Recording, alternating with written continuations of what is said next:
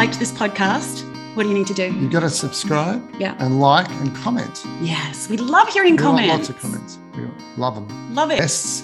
Here we go. Hello, world. Hello, everyone. This is Voices to Dream. Suzanne Mann, the Hello. delightful Suzanne Mann, with us again today. Good morning. Co-host extraordinaire. Good morning. And myself, Richard Harris. And we're just very excited again to be here and speaking to a couple of amazing guests who I think will be really interesting. And I'm going to throw over to Suzanne to introduce these fantastic guys. I told Richard that I had to welcome these two because I love them. I was thinking this morning about how there really is always a light that comes out of the darkness. And for me, Terry and Michael are part of the light that came out of COVID lockdown, because it was through the COVID lockdown period that I met these two amazing gentlemen who, for me, epitomize people who are willing, people who set goals, who really, you both set intentions and go for it. You make it happen.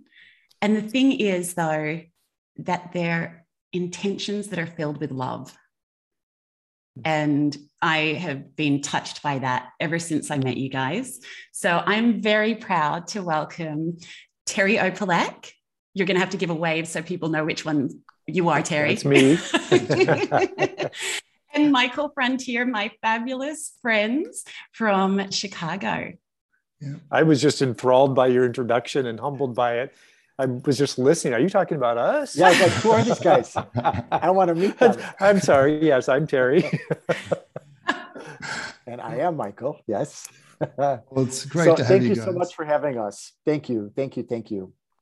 Great pleasure. We're not going to forget the check-in today. We're going to do the check-in. And I understand you guys are familiar with the concept. So I think we'll start with you, Suzanne. How are you checking in? Okay. How am I checking? I'm checking in really well this morning. I really am. I am seeing the light today. Mm-hmm. And it's a beautiful day here. I'm really feel touched to be surrounded by beautiful friends. And so I'm feeling good. And I'm really looking forward to this conversation because I know how interesting these two guys are. Right. Well, that's good. Maybe I'll throw to Terry. How are you checking in today? Richard, thank you. I'm doing well. This is my second meeting on Zoom today. Wow. The first one was with an organization I work with, and we're talking about diversity, equity, inclusion, and belonging, and exploring all that. So I feel like I'm really primed for our conversation today, and excited to be here, because no matter how far the distance, right now we're connected, and that's a really cool thing. So I feel great. Thank you. Fantastic. And Mike, how are you doing? Yeah, I'm really well. I spent the afternoon with the two of you. I took an 8-mile walk, and I had my headphones on, and I listened to the podcast. Oh, wow. With Deborah, which was she sounds like a riot, somebody that would be fun to hang out with. But it's actually really cold here in Chicago, but it's sunny, and the lake was perfect and just gorgeous. And for me, walking, it's like a meditation. It is a meditation, and just very calming and very centering. So I'm feeling wonderful. Fantastic. Yeah, I hope you're not sick of us by the end of this podcast. No. Not at all. No, I showed up. Here I am. Oh, fabulous. And Richard, how are you checking in? Yeah, I did wake up at 5 o'clock. This is like 3 hours ago with reflux. This is a sort of sign of turning 50, I don't know, 9 this year. Bloody hell. But apart from that, pretty good. I've had a very busy week, and there's a lot going on. So there's a bit of anxiety there, I think, which is unusual for me. But to be here and chatting to you guys, I think this is going to be a fascinating talk, and I'm really looking forward to it. So I'm feeling good, pretty good. Good. Great stuff. Right. Oh, thank you. So, well, we have this thing where I don't like to actually tell too much. We don't like to talk too much about our guests ourselves, because no one knows your stories better than you do. So I would love it if you guys would wouldn't mind starting and telling us a bit about yourself. What are your stories, and why do you think I've invited you here today? A leading open question. Yeah. Because I know that your story actually gives the answer to that as well. So I'm really excited to hear, and I know that our listeners will be as well. Who are you guys? Who would like to start? Yeah, I'll jump in. I'll go first. And that's a loaded question for me, because when I think about my age, I'm 65, and I've been spending a great deal of time during this pandemic looking back at my life, reflecting on my life, and actually writing about my life and where I've come from and where I am today.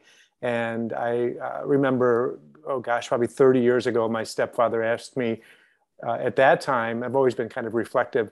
He asked me why I feel it's so necessary to look at my past. And I remember being kind of taken by surprise and responding that my past is really important to me, because there's a lot of richness that can be gleaned from looking at where you came from, especially when you get older. Your perspective changes and you can see things hopefully from a place of wisdom, and how to be better. And that's important to me, to be a better person. So, I've professionally had a number of changes in my life as an adult man, and worked for state chambers of commerce for about 20 years in membership development. And as at one point, about 21 years ago, I believe it was, Michael and I were involved in a workshop called The Artist's Way, based on the book by Julia Cameron, that was published not too long before that, I believe maybe 10 years earlier. And now, literally today, that has resurfaced. And in a big way, there's been a lot of articles, for example, New York Times, about The Artist's Way. And Julia Cameron is an elder matriarch that is still very active in facilitating The Artist's Way. And that course, it sounds cliche, but it literally changed my life. And I left my career without having any idea what my next step was. I just knew I needed to make a change. And there's much more to that story that I'm in the process of writing about. But I'm excited too, because I'm thinking, so is there an official book coming up, Terry? Well, I hope so. There's definitely, I'm working on that. So yes, it's a lot more work than I thought. I thought I'd just sit down and, Richard can empathize with that. Yeah. But so it changed my life dramatically, and I started up a company called Terry's Toffee, which was based on my grandmother's recipe. And I'll tell you, the one big thing is I never wanted to own my own business. Well, never say never, because I ended up owning my own business. We ended up owning that business. And it's 13 years later, we sold the company. That was always the intent. And now I'm off to doing other things. I'm working with an organization in LA called the Gee-Board Center as their community liaison. And Suzanne, I love the Gee-Board Center. It's another fabulous thing that I learned about during COVID. So yeah, we do interfaith education, but it's much more than that. We'll maybe dig into that. Who knows? But that and also my own work. I work with clients in intuitive coaching, which is more, I would say, leans more toward holistic coaching, because it's about their well-being on every level of their being, not just intuitively, but that's really where it starts. It has to do with your physical well-being, your spiritual well-being, and many other things come into play. So, that's enough about me. That's kind of a little bit of what's going on in my life. So, Michael. Yeah. Do you want me to talk about you? Yeah. Yeah, as Ben Midler said, that's enough about me talking about me. I can fill in the rest talk about now. me. So, I'm a lifelong Chicagoan, and I think I've had a very interesting life, a lovely life, a very full life. In and around the age of 4, I'm not going to go chronologically, but I'll try to make this as short as possible. And he's starting at 4. At 4. Yeah. How long is this podcast? It's going to be fast. No, I've always been, I've been extremely sensitive to energy. And as a child, I was hearing things, I was feeling things, and I was seeing things that other people weren't. And I never thought anything was wrong with me. And I actually never, I don't think I did think anything was wrong with me, but I was aware that I was feeling things differently. I knew things that nobody told me.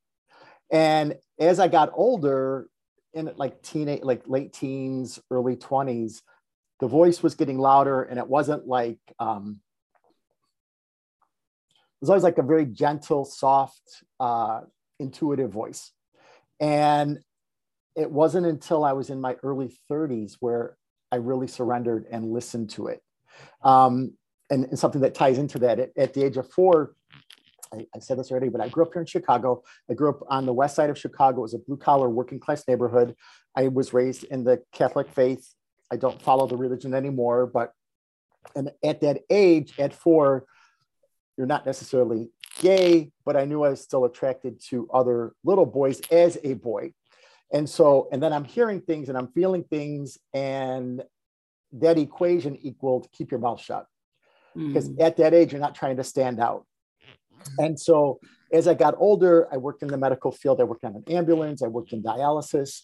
But the majority of my career as an adult was in the food industry. I went to culinary school, waited tables, managed a restaurant. Terry and I did have Terry's Toffee together. And I think in at around 40, I really wanted to understand why I was feeling things so much more deeply, or why the world was affecting me so deeply. And so I started to learn how to work with my intuition. It might have been somewhere in my 30s. So I never learned, when I learned how to work with my intuition, I was not planning on reading people. I just wanted to understand for myself why I was feeling what I was feeling. And of course, it opened up my intuition, my clairvoyance, and I started reading people. It's what I do today. I coach people. It's led to a whole series of, I do Reiki, I do reflexology, all about the healing arts. And what I love about what I get to do is I help people remember their purpose, their passion, their dreams. I hope I'm helping people live deliberately, on purpose, with intention, which is how I hope I'm living, but that's what I feel I do. Yeah. If I answered your question correctly. Oh, no. See, well, I told you they were interesting, aren't they? Yeah. I actually have so many questions that come out of that. Yeah. And I just wanted to say to Richard, you said you've been feeling anxious this week. And, for all of us, the past 2 years, it's upended with COVID. And it's like we had 2 days of, so here in Chicago, they've lifted the mask mandates. We're now able to go out, to the gym, to a bar, restaurant, whatever, without masks. And it felt like, 2 days of like freedom. And then Russia invaded Ukraine. Yeah. And so as an empath, and we're watching the sadness unfold in real time. Yeah. So like, I really am fine. My brain is really tired because not only can I see it, but I can feel it. I can feel what the people are going through. I'm here in Chicago. I'm watching something that's happening thousands of miles away. And I'm saying this for Richard as well. So yeah, I think we're all feeling anxious and tired and burnt out, and it's exhausting. And I you know this better than us, but we're not meant to live with so much, witness so much sadness. And there's definitely this background of the world in chaos and in anxiety, isn't there? And then, then I lost my wife a couple of years ago, and just, you start to accept that that's that, but it's, there's definitely And then a whole bunch of things start rolling together. But it's great that you're in the, you're directly dealing with, helping people through that in a very practical way, which is fantastic. Yeah. You guys are healers. You're that's whole part of your thing is healing. And well, I guess, and although this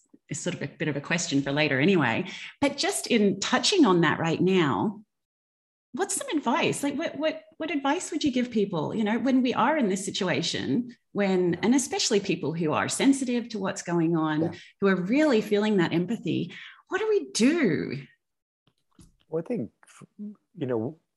part of it is I've always known what to do. I think we all have a greater knowing of what to do, but we've kind of lost our connection with that. And one of the things that helped give me the language to explain to people what to do is the compassionate integrity training course that we all went through, and where we met Suzanne, because being dysregulated, knocked out of your resiliency zone, or knocked out of the place where you feel like you're you, like you feel like you're not you anymore. Something's missing, something's off track, something's gone, is truly the exercise of mindful breathing. Is one of the most important tools I use with my clients, that you can do that in the middle of chaos, and no one needs to know. You can be in the middle of a room of 1,000 people, and there can be chaos going on all around you, and you can slow things down and connect with that greater knowing, that sense of calm within, through mindful breathing. Yeah. And sometimes you can know these techniques and aware of how good they are, but you forget to do it, or you're just not in the place to actually use those. So you need people to remind you and to educate you about them. Yeah. As simple as it is, it's not something that you always are ready to grab that tool, especially when you're dysregulated. Yeah, it's hard. That's the practice. That's the work. We always, I always remember the analogy of, if you want to get big muscles, you don't just go out and lift, 20 kilo weights. You actually have to, you have to start small, and you have to practice. Right. You have to, you have to do the work. And I think that so often with, whether it's meditation, mindful, which mindful breathing is a form of meditation, but all of these things that have to do with your mind, so many people forget that it actually takes practice. And if you do it once and you haven't got to your Zen place, you don't just give up. Right. Yes. And before you even start the practice, you have to have the tools. Yeah. Sometimes somebody has to show you or remind you of the tools, or give you a new tool. Right. So, and I was going to add, I'm sorry. My dad was in the hospital. He's passed, but about 20 years ago, and what Richard just said, all the tools that would help me, like yoga and going to church or meditating or journaling, I couldn't get to, because he was in the hospital for 9 months. And, even me, who does all of this work, I could breathe in the car. Of course, I could quiet my mind in a waiting room, but the things that really could help me, I just couldn't get to. And I had to modify, because I could tell, feeling dysregulated, that, I'm not connected, or everything is really heightened, and the anxiety was super, super high. So even people who practice this can sometimes forget. And I think it's important to put that out there as well, because we're all human. Yeah. We're human, and it's being gentle on ourselves. Yeah. So I'm going to, oh, sorry, Michael. No, please. As all of you guys know anyway, I'm my other alias is the challenge girl. Mm-hmm. So I'm going to put a challenge out there to all of our listeners today. Maybe to switch the news off 5 minutes early, or switch it on 5 minutes later, and maybe just do some mindful breathing. Yeah, I like it. Yes. Take 5 minutes to do that instead, and very much. See how we go. That's my challenge. That's my challenge to you. As well. Okay, we kind of know what mindful breathing is, but maybe the guys can just explain what will you do in that 5 minutes, or maybe, yeah. How would you recommend doing that exactly? Yeah, for me, Richard, it's first becoming aware of your presence in this moment. And an easy way to do that is to be connected to your body, your physical body, the chair you're sitting in, or where you're standing, or the room around you, or wherever it is, to simply become aware of where you are in the present moment in your physical being. Because the mindful breathing, what that exercise does is help calm the body and calm the mind. Yeah. So by, you don't have to close your eyes, but many times with my clients, I suggest they close their eyes and become aware of their breathing, which often is quite shallow. It's usually like in our upper chest, or up in our almost in our throat. Yeah. Which reminds me of a great book by James Nestor called Breath. The name of the book is Breath. I always confuse it with breathe and breath, but Breath. It's a fascinating book about the practice of breathing correctly. Yeah. We don't breathe correctly, and to start to breathe from deep within, using the diaphragm and the lungs, going particularly into the lower lungs. That's where the highest number of capillaries are, in your lower lungs. And so when you activate that, your lungs are then doing the work they're supposed to do. Mm-hmm. And that physiologically begins to calm your mind when you do that. It's almost like a magic button. Yeah. That we all have inside, that we can kind of push that button or turn it on, flip that switch. Yeah. It's just what happens. It's a fairly universal technique for meditation coaches, isn't it? And it's like it's almost, I don't think I've ever heard a meditation which didn't start with that.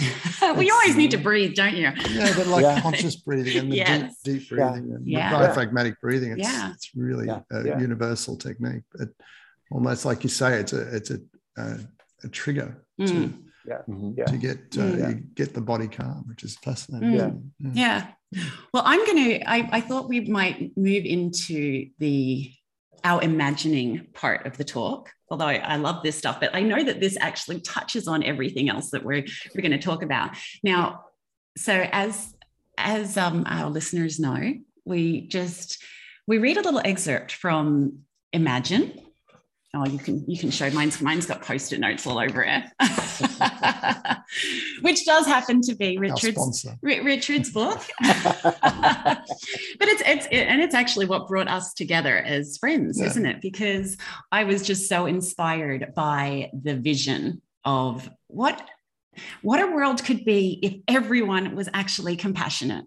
If we were actually compassionate, empathetic people, which, funnily enough, we can all do. This is not something, this is not new technology. We've all got it inside. So I'm just going to read a little excerpt from that. And we're going to use that as a bit of a discussion point, because I really wanted to talk to you guys about some different areas. This is focused on Chicago in particular. And we wanted to talk to you about, areas like tolerance and creativity and compassion, and in particular in your city. I mean, I was telling the guys earlier, everything I know from Chicago is from TV shows, Chicago PD, Chicago Med, and I know of Chicago as like having a really bad crime rate. Okay. So in reading this chapter, I sort of went, wow, this is very different from what I was thinking. So I'm just going to read a little excerpt here and we'll see how we go. So this is actually just what's happening here. So this is set after I-Day and Chicago's transformed. I mean, I love Chicago, as I was talking to you guys before. It's an amazing city and so much to offer. And I think what I've done in Imagine is just to bring the rest of the city up to what it could be, like what the best bits of Chicago are.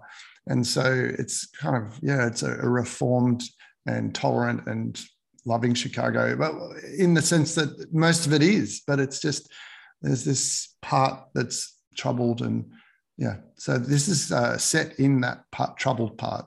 And this is two friends, two gentlemen friends having a chat in a pub, isn't it? Yeah.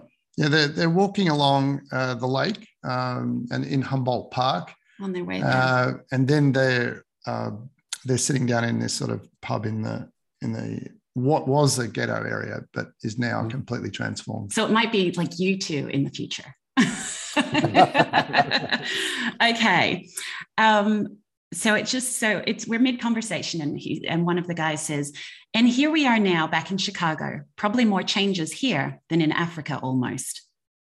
True. The mixed marriages, just like our two kids have, is now just commonplace. Guns, not an issue anymore. 400% increase in school resources and college enrollment up to over 80%. Military expenditure, not even talked about anymore. Would you want to go back to Africa, Mac? You know what, Jordan? I kind of like it here now. Walking through Humboldt Park with you on this September afternoon, life couldn't be much better. There are still plenty of challenges, but life here is good. Their walking pace was slow, and they stopped to look out over the water many times on the way to the bar. Mac, to be able to see the changes in my community, the one I tried so hard to escape from as a young man, is mind-boggling. Who knew that within months, the south side of Chicago would be transformed into a district for fine arts? That people from all races and walks of life would be drawn there for cultural enrichment, and that it would become a huge tourist mecca as the arts thrived and the drugs disappeared. I'm so incredibly proud of my city now, to feel free to walk in any street, to know that diversity, peace, and goodwill has arrived in my neighborhood, and that anywhere in this great city, I will find interesting shops, museums, great ethnic food. I just love this place now. Is that the Chicago you guys are after? Mm. It may well be that you feel like you're already in that place. I mean, yeah, you know, like there's two worlds that I see. Yeah. When I went there, I drove through the scary bits, if you like. Chicago is an amazing city. I think if we did not have winter, it would be the best city in the world. You know, but we do. We have a very long winter, and it gets tough. But Chicago is one of the most segregated cities not only in the country, but perhaps in the world. And segregated in like black and white. Yeah. Right. Okay. What I love about Chicago, it's like a big little neighborhood. You know, you can literally start walking. So Terry and I happen to live in Edgewater. So we're pretty close to as far northeast you can get in the city, and we're very close to the lake. So, but typically the north side has been white, the south side has been black. And it's always been like that. As I mentioned earlier, I grew up close to Humboldt Park as a kid, and I couldn't go there. So it's on North Avenue. Like north in California, if anybody's listening in Chicago or doesn't know where it is, but because of the gang activity. And so I probably did not go through Humboldt Park until maybe 10 years ago. Wow. And it's got a beautiful boulevard and beautiful gravestones all around the park, but we couldn't go there. And you know, what's interesting and what's sad is there's always been crime in Chicago. It's happening everywhere. So it's not just in Chicago. And I'm sure you're hearing about these smash and grabs up and down Michigan Avenue. It's happening in California, New York. It's happening everywhere. I'm not sure if I'm answering what you wanted me to answer, but I wanted to share this with you that about a month ago. So I was driving on Lakeshore Drive 2 months ago. I was driving on Lakeshore Drive and I was going south and we used to live in Lakeview. And I remember the lake was to my left. I was driving south. And so east and to the west, right of me, I just remember turning and looking at Diversity Harbor And it's the first time ever, ever, ever that I did not feel safe in the city. I'm 59. So I think, Richard, you're taking my space at 59, and I'm going to be exiting this age soon. But it's the first time ever that I just had a really funky feeling about the city. And Chicago is amazing. Please, if you're listening, please come visit. But it's the first time that I felt like uncertain. I wasn't sure, Chicago could easily follow in the footprints of Detroit. Really? And I hope not, but I think what's bothering me more so now is the random acts of violence. They're unprovoked.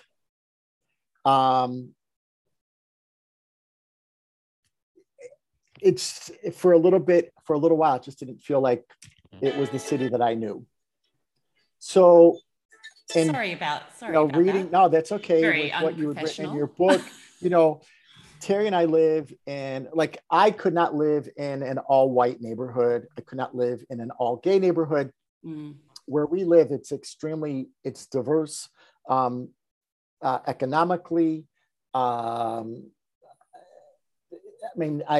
The high school that is just a few houses away from where we live, there are 63 languages spoken at this high school. So, wow.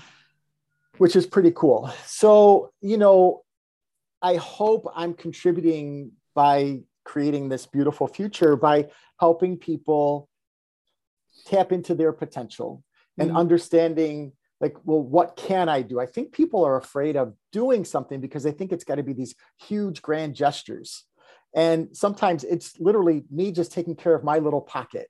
Yeah. That my little pocket right now is my home, my husband and myself, that I've slept well. I had a good meal. I'm kind to people. I always think about, you never know what someone else has going on. For a while, our front yard is landscaped. It's pretty, it looks nice. And I often thought when the kids were walking to school, maybe that's the prettiest thing that they're going to be able to look at today. Nice. So that was from 20 years ago, but I thought, well, that's my contribution then. Yeah. And my contributions have changed throughout the years.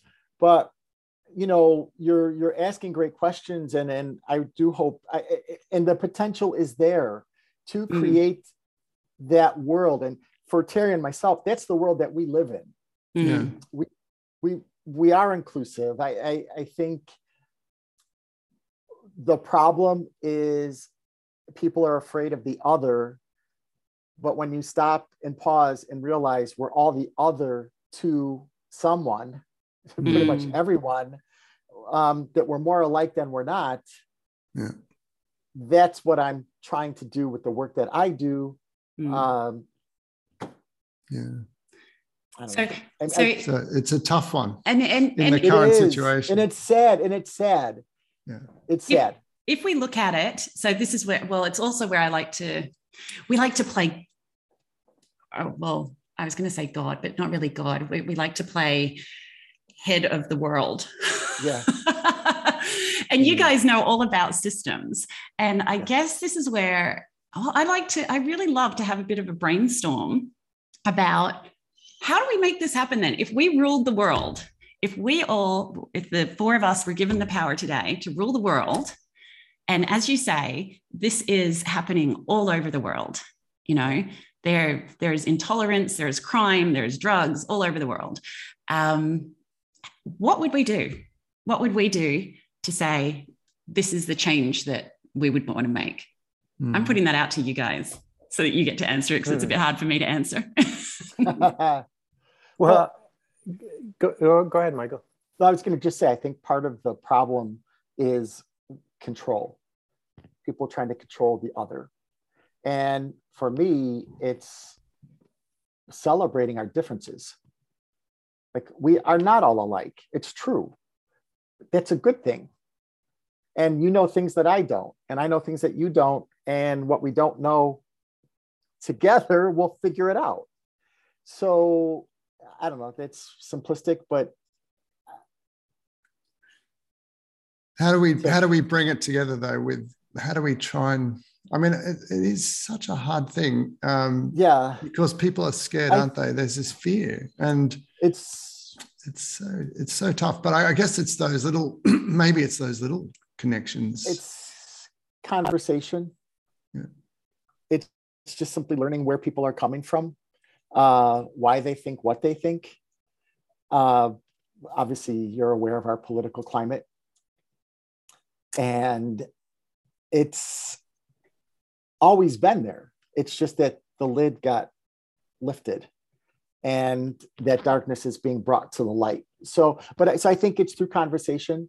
It's helping restore hope to people who feel hopeless. And how do you do that? You listen, you see them, you recognize them, you validate them by just holding space for them. Well, I'm going to jump in if I could. When you read that, Suzanne, and your also that and your question about ruling the world, how would we imagine things or do things?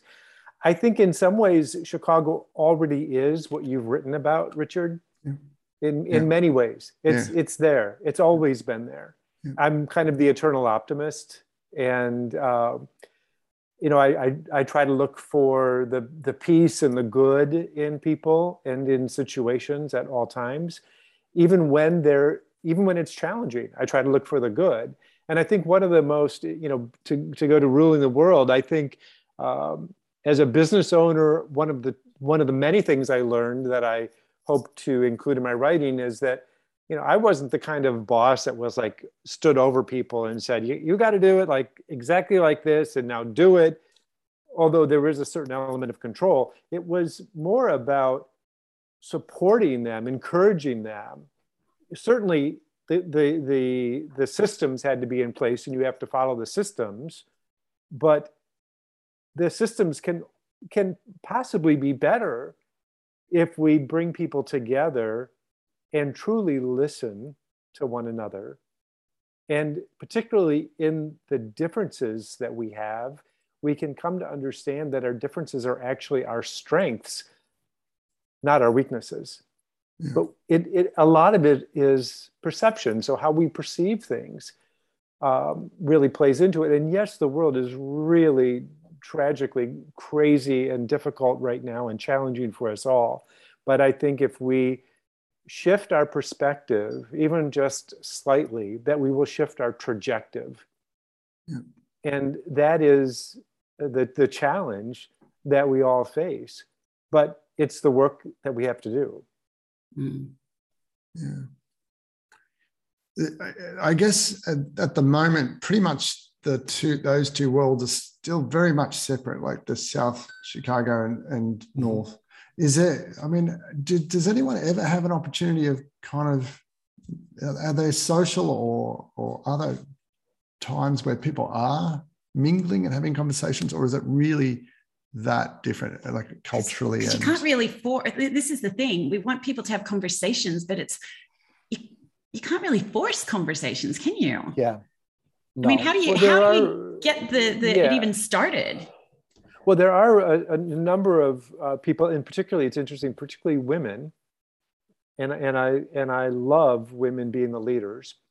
Me too. There are some, really, truly. I think we're really missing that, not only in our city, but even though we have a female mayor, but in our city and in our world, in government, and so there's some women who have founded and or are on boards and deeply involved, not just sitting on the board, but actually actively on boards of nonprofits here in Chicago that are on the south side, the southwest side, that are going in there and doing the work with the young people to help help heal trauma, to help bring people together, to under this umbrella of diversity, equity, inclusion. In my language, diversity, equity, and inclusion equals belonging, because we all desire that sense of belonging. One of the things I learned again while running my company is that I spent a good part of my life trying to fit in. And I realized that what I really wanted was that sense of belonging. And I think that's what we all desire, is to feel like we belong with one another. that interconnectedness. So there are, people doing the work literally in these neighborhoods where it's tough in Chicago. Yeah. And I was going to say, well, that's one of the things that we mentioned earlier, the Keyboard Center that Terry's part of. And for me, that was such an eye-opening experience being involved with them, because they, again, are, for me, leaders. So just to explain to Richard and our listeners, so as Terry said, the Keyboard Center is all about interfaith connection. And so I've been able to sit in on the Zoom calls, and just being able to hear these conversations and hear these stories of people from completely different faiths. There'll be a Jewish person, a Muslim, a Orthodox. But there's, for example, one focus, of the stories for that week, and just to have that reminder, which, as Michael was talking about, that we are so different. So you're learning from these stories and you're gaining wisdom from these stories, but yet you're also coming back to the fact that we are so similar. And having that balance and seeing that through these talks is just, I just think it's amazing. It's just really incredible. And then you're also, in those talks, you're given the opportunity to actually have conversations, to have breakout groups, and then talk about what your story is as well. And I think that it's just so important. And even these, these little pockets of things like this that are happening around the world, it's just a matter of finding out about them. There are so many people who are doing amazing things. It's a matter of finding out about them. And sometimes I think maybe introducing our leaders to some of them as well. Yeah. And you said something interesting, Suzanne, about the breakout rooms and being able to tell your story. You also have the opportunity to listen to other stories. Yeah. And I go back to that over and over again, because listening is truly a skill that I think we all could develop better. Yeah, for sure. Yeah. I was looking for something online here. There was a gentleman who came to Chicago and went to 5 inner city high schools, and the kids, juniors, seniors, were very smart, but they weren't going to be able to pay for college. And what he did was he surprised them with college tuition, their books, lodging, and then each child, he was going to send one parent to college as well to start creating generational wealth. Yeah. So there's there are many great people in Chicago. I hope I didn't sound too negative. Just that there are many great people doing philanthropic work that are helping rise up and creating hope. There's that's been a huge tradition in America, sort of charity and philanthropy. Australia is kind of more structural and government. We try and do things at a government level to change. It's not always perfect. We have huge problems with our Indigenous population in terms of health and education, big systemic problems. But it kind of, people are aware of it at government level, but it's a bit different focused in America, isn't it? It's more, individuals. It's up to individuals a lot of the time. Yes. Yes. Yeah. I was, this is a bit of a change in it, but I actually think it sort of relates as well.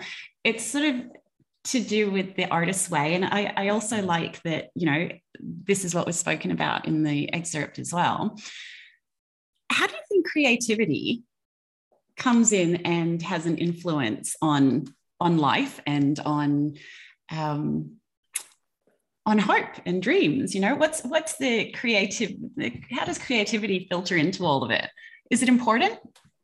Oh, absolutely. I think for me, creativity fosters intuition. So when you get out of your head and when you get out of your own self, infinite potential, infinite possibilities. That you can dream a bigger dream. You could, paint the sky green and the ground blue, and it all makes sense. So yeah, that's what I love about creativity and teaching people creativity. It just gives them permission to go back to their innocence, and you can hopefully control your creativity in a very healthy way. Control it that it's what your vision is. It's what your feelings are, and you can express them, and you're never wrong. Yes. Yeah. When we actually facilitate the Artist Way now, and we've kind of renamed it for ourselves, and we call it Beyond the Artist Way, because we bring a lot of our own, I hope it's wisdom, over the years. That's something you're supposed to gain. I think we have some wisdom to share. So, and the stories and the experiences, and much more than that, including when we talk about creativity, Suzanne, we talk about it, that, it's not just the literal arts. A physician can be very creative. That's how, think about this pandemic, how they created the vaccines. That's creativity at work, literally. So, the CPA can be very creative. An attorney can be very creative. I think how we use, our creative skills and gifts is what's important, about being mindful about, because people can also create chaos and confusion and not such good things. Yeah. So being mindful of what you're using, your creative gifts, and how you cultivate them and nurture them for the better good, for the good of all people, not only self. Because I think we also gain a sense of fulfillment in our lives when we are not self-serving, when we're thinking about the greater good, because that ultimately does come back into our own lives when we serve the greater good. Yeah. And I'm here to tell you, it does. It comes back in remarkable ways. And it doesn't, matter of fact, it usually never comes back in the direction you gave it. For example, Richard, if I gave to you, for example, in some way, that in selflessly, but for the greater good, you may then turn and give that goodness in some newly manifested way to Suzanne, who then may return that to Michael in some way, et cetera. You get the idea. Yeah. But it's what, and that's how, not only Chicago, but anywhere in the world, that's how I believe we will get rid of this old paradigm that we've been reliving for generations. Yeah. And, a lot of people say, well, I can't wait to go back to normal. I don't want to go back to the normal before this pandemic. I don't think that normal was so great. There were great things about it, but it wasn't so great. Racism, inequality, just go down the list. As two gay men, we're here to tell you, we've experienced a lot of these things ourselves. The AIDS epidemic, a lot of inequalities that are still in the books in this country and around the world. The CIA had recently uncovered a quote unquote hit list from Russia that they were going after religious leaders and LGBTQAI people in Ukraine. They had a literal hit list of who they were going after. Right. Crazy. So, it's just, but I hope by what I'm sharing you can see the interconnectedness of, whether it's using our creativity for the higher good, or for something that is really quite evil and destructive. Can I'd love you to expand a little bit on a couple of things. One, tell us a bit more about Beyond the Artist Way. What do you do exactly? And also about intuition. Give us some examples or how that's really helped you. And I'd love to know more about those two things. So Beyond the Artist Way. So we use Julia Cameron's book, The Artist Way. It's a 12-week course. You can do it by yourself. You can do it in a group. And what Terry and I have done is, we've had these big lives before we got to where we are today. And so we have a lot of personal experience that we share with our groups that we facilitate. And I think part of what you had asked earlier about creativity, there's a lot of shame being released throughout the course, through people's art, that expression, that how parents look down on their kid for, you know, a little boy liking a doll, or the girl wanted to play with a truck, whatever it is. But so it's recovering a sense of self. I also think when I took the Artist Way class the first time, I actually used my clairvoyance as my art. And the facilitator didn't necessarily know what to do with me, but I knew what to do with me. And that book helped me release any feelings of I can't or I'm afraid. And connecting with intuition, you know, it's a natural sixth sense. Perhaps not the four of us, but a lot of adults teach their children not to trust themselves or to put their trust outside of themselves.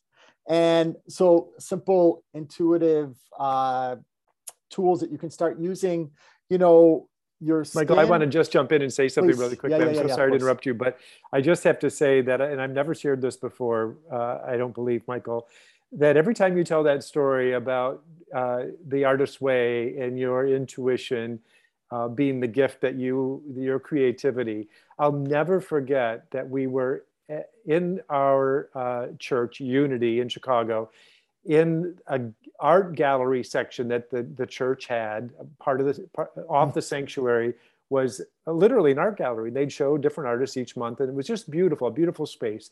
And we had a kind of our recital, so to speak. I don't know any other way to put it, for all the people in the class. You know, and I painted, and my paintings were hanging on the wall, and other people's artwork, because the artist way that we took was all about art. Yeah. But Michael, his art was his intuition. So Michael stood in the room and did readings on a crowd of people. I think there were 30 or 40 people in the room. And Michael stood there in the middle of the room giving readings to people. And I will never forget it. I felt this unbelievable sense of pride and awe at the audacity, and I mean that in the most positive way. Yeah, I think Obama's book, The Audacity of Hope. I mean, I think we need more audacity in the world. That he did that. And with no shame, with actually great pride and confidence and humility. What do you mean by a reading? Giving someone a reading? So information just starts coming to me as soon as somebody invites me in for a reading. Yeah, but I think of or psychic, dead people. But Michael doesn't like to use the word psychic. So I don't know what. But that's it. So yeah, there's a lot of layers to that, Michael. Go ahead. So I was trained in that John Edwards style, where you stand in front of a group of people and you just start getting names start dropping in, and you can start channeling them. I'll preface it with the book Seth Speaks is what really got me into all of this. It's a book written by Jane Roberts, and the book that really helped me with my intuition was Carolyn May's MYSS, her book Anatomy of the Spirit. And the book explains, she just goes into the 7 chakras in our bodies. There are many more than 7, but it really helped me understand, as I said earlier, how I was navigating the world. Your chakras are the best GPS tracking system you could ever have. Please start paying attention to them. So a reading is, I'm working, so think of it like an iPhone syncing up with the computer. I never know which one is which, but when you come and sit with me, when people used to sit with me, when I did it in person, they could write down their questions on a piece of paper, and then they would fold it over so I could not read the questions. I would hold the questions in my hand without looking at them, and I could answer them. And that just made it fun for me. So it's the only reason I did it, because I was wanting to see what I could do. It's like a magic trick. Yeah. And well, it's an exercise. But there's a lot. So when people sit with me for a reading, so I'm talking the whole time. It can be interactive, but I'm pretty much doing all the talking. And what's really happening is they're getting information. Sometimes if people choose to drop in, if somebody's in spirit, they can come through me. But what's really happening are there these thousands of light workers that are on you, that are clearing energy and helping you release and helping you let go. So when somebody sits in front of me, your past shows up on your right, present is right in front of me, future shows up on your left. We'd be silly not to learn from our history, but we can't live back there. Future messages are amazing, but if we haven't built the foundation to stand on right now, the future messages mean nothing. So, and what I'm really hoping that I'm doing is helping people to start to develop their own intuition. And so a quick intuitive 101 is your stomach, gut, and your skin, the two greatest sensors we all have. That's my God bumps. Exactly. Yeah, I heard you say that. Your it. Abdomen, when it's butterflies, like roller coaster nervous, that would typically be a yes. Nobody's around you, but you feel sick to your stomach or you got punched in the gut, would be a no. Goosebumps, God bumps, goosebumps, yes. Warm fuzzy, yes. Hair on the back of your neck, like that skin crawling, would typically be a no. And learning how to trust that. So that's, I feel like I answered my calling. Like this is what I get to do all day, every day. And I love it. It's like detective work. I'm sleuthing. We're trying to figure things out, but really helping people release their blocks to get to their magnificence that, and we all have it. And then helping people remember, you know, there are things that we wanted to learn in this lifetime. We don't know how they're going to present, but so when you're in a situation that might be a little funky, what am I supposed to learn from this? Because I asked for it. Because I helped create this. So instead of want, it's like, okay, what am I going to do? So what I love about what I get to do is the people who are coming to me, they're looking for a solution. They're not looking just to complain and do nothing. And I think the four of us are solution driven. I'm not into magical thinking. I think I'm very positive and optimistic. However, I'm a realist. And so how can we marry that energy? And I love living out here in the ethereal, and yet I'm deeply grounded. I can tell you one more thing. The more grounded, the more rooted, first chakra, color red, where do I belong? The more grounded, rooted we are, the more freedom we have. The more structure you have, the more freedom you have. Which sounds like it's juxtaposed, doesn't it? It sounds like a contradiction. Absolutely. But the more you know, when you're on it's not like being scheduled, but just structure that, okay, every morning I wake up, I meditate, I journal, I set my intention. That's structure. I can tell on days that I don't meditate. It happens. Richard, one of the tools that Julia Cameron requires, one of the basic tools in the Artist Way, is what she calls morning pages. And it's 3 pages, stream of consciousness, pen to paper. It's not on a computer. And I believe that the reason it's pen to paper is because there's something about that connection to the neural pathways and traveling literally down your arm to the pen for writing. So it's 3 pages, stream of consciousness, first thing in the morning. And the reason why first thing in the morning is we haven't yet started our day. So we're not in gear yet. We're still kind of in neutral. And we're not yet, you know, I know some people do jump out of bed and they're ready to go. So it's extra challenging for that type of person. And it used to be me too. But you know, Michael and I both have been doing morning pages, and also encourage our clients to, and anybody we work with. But we've been doing them for almost 20 years now. And that's how Terry's Toffee was born, was literally out of my morning pages. It was an argument that me in human form was having with greater consciousness, higher knowing, whatever you want to call it. It literally was an argument. I don't want to start a business. I said, no, you need to start doing this. So it was like, no. And I argued for a week before I finally took the steps to do it. But that has shown up in many times, in many ways for both Michael and I, that those morning pages is probably one of the simplest ways. Again, simple doesn't mean it's easy. It's always easy. Okay. But it's one of the simplest ways to really connect with your intuition. Yeah. And I've tried that. I've got the Artist's Way book. You guys inspired me, although I'd much prefer to do the course. But doing those morning pages again is an example of something that took practice. It was really difficult for me to start. And just this whole, when Terry first told me about like stream of consciousness, and when he's saying that he was having this argument with himself, that's actually what you're putting down on paper. Like you're just writing. And I had never just written like that, you know. It was messy. It was, I didn't even really know what I was writing, but just whatever thought was coming into my head at that point in time, I was writing down. And it's such a different experience, and it's really quite freeing. But I sort of wanted to, I guess what I also wanted to do was just mention, because we like to, you know, we want to leave everyone, which I think we've actually left everyone with so many different good ideas as to what they can do right now. I've got a whole bunch more questions too. Oh, really? Maybe there needs to be a part 2. I know. You can come back. Well, you can give this to people and then come back in like a month and do part 2.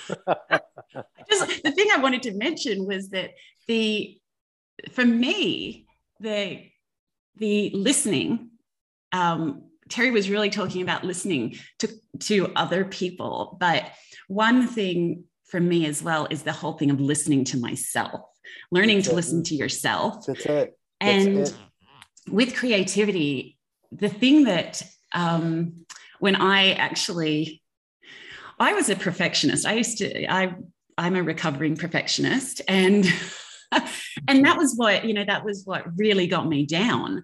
But one of my ways of getting out of that was that I started doing some painting, and I was so shy about it. I didn't want to, I still have my paintings just like on a wall where no one can really see it, but they're on a wall. And being creative, though, taught me to stop being so judgmental of myself. Stop judging, I can quite easily not judge other people, but I judge myself like anything. Right. And creativity and just being free and then being happy with what you've created, I think is just such a brilliant way to get that judgment out of your head. Yeah, absolutely. You got it. So I love that you said that. That's the truth. Yeah, that was a big thing for me. Yeah. What did you want to ask? Oh, no, I think part 2. Part 2. I did want to broach the topic of, you guys together, you're married, you're been partners. You intimated it's not been necessarily an easy journey, and I can imagine that in the States. And so, if you wanted to say anything about that, and how you, oh gosh, Tara and I've been together 32 years this June, and we're married for 5 this past January. So and I'm very proud of the fact that we did most of that without a legal contract. So we chose to stay with each other when we could have walked many times. The good thing was we wanted to walk at different times. So here we are, as anybody would know in any long-term relationship. But, we really respect each other. And I really admire Terry. I think he's one of the most thoughtful, articulate people that I know. Extremely compassionate, extremely empathetic. And we laugh every single day. I kid you not. It might be once, it could be 100 times, but we laugh every single day. And you could take us anywhere and we will have a good time. I believe that. Totally believe it. Yeah. And as far as adversity, we're putting out such a different energy that, like the law of attraction, people don't mess with us. Yeah. I'm not into magical thinking, but our energy together is extremely powerful, and we just don't have time for nonsense. I don't know if I answered your question, but that's the first thing that was beautiful. Yeah. Michael showed me a post the other day. I don't know why this is coming up, but the post, Michael, well, you'll probably correct me if I don't get it right, but it was about At the beginning of a relationship, you want to spend all your time with the person, and long-term relationship, it then grows into your knee is on my side of the bed. I know that's something close to it, but we've been through it all. We've been through everything. I mean, not only or you're in my bed. Yeah. Why are you in my bed? Yeah. Well, here's how I look at it. At the beginning, we come from we have this tribal language. Yeah, we have this tribal language that we grow up with. How do you communicate in your own family? And then you meet somebody, and you're two tribes trying to figure out how to communicate, and it's not always easy. And things are misinterpreted and misunderstood, and there's a lot of forgiveness involved. A lot of communication, but a lot of forgiveness of self, forgiveness with the other. And, I feel some days like we're just at the beginning of, like so much more, and feel excited about our relationship and the freedom that we allow one another to be yourself and to grow and change and evolve. And to respect that in each other. At one point, we were in couples therapy, many years ago, and the therapist shared with us that it's not about being right in a relationship. No. It's not about being right. I'm right, and you're wrong. But I'm always right. We'll just keep that between us. We won't tell anyone else. Right? You keep that to yourself, right? But we're getting younger as we get older.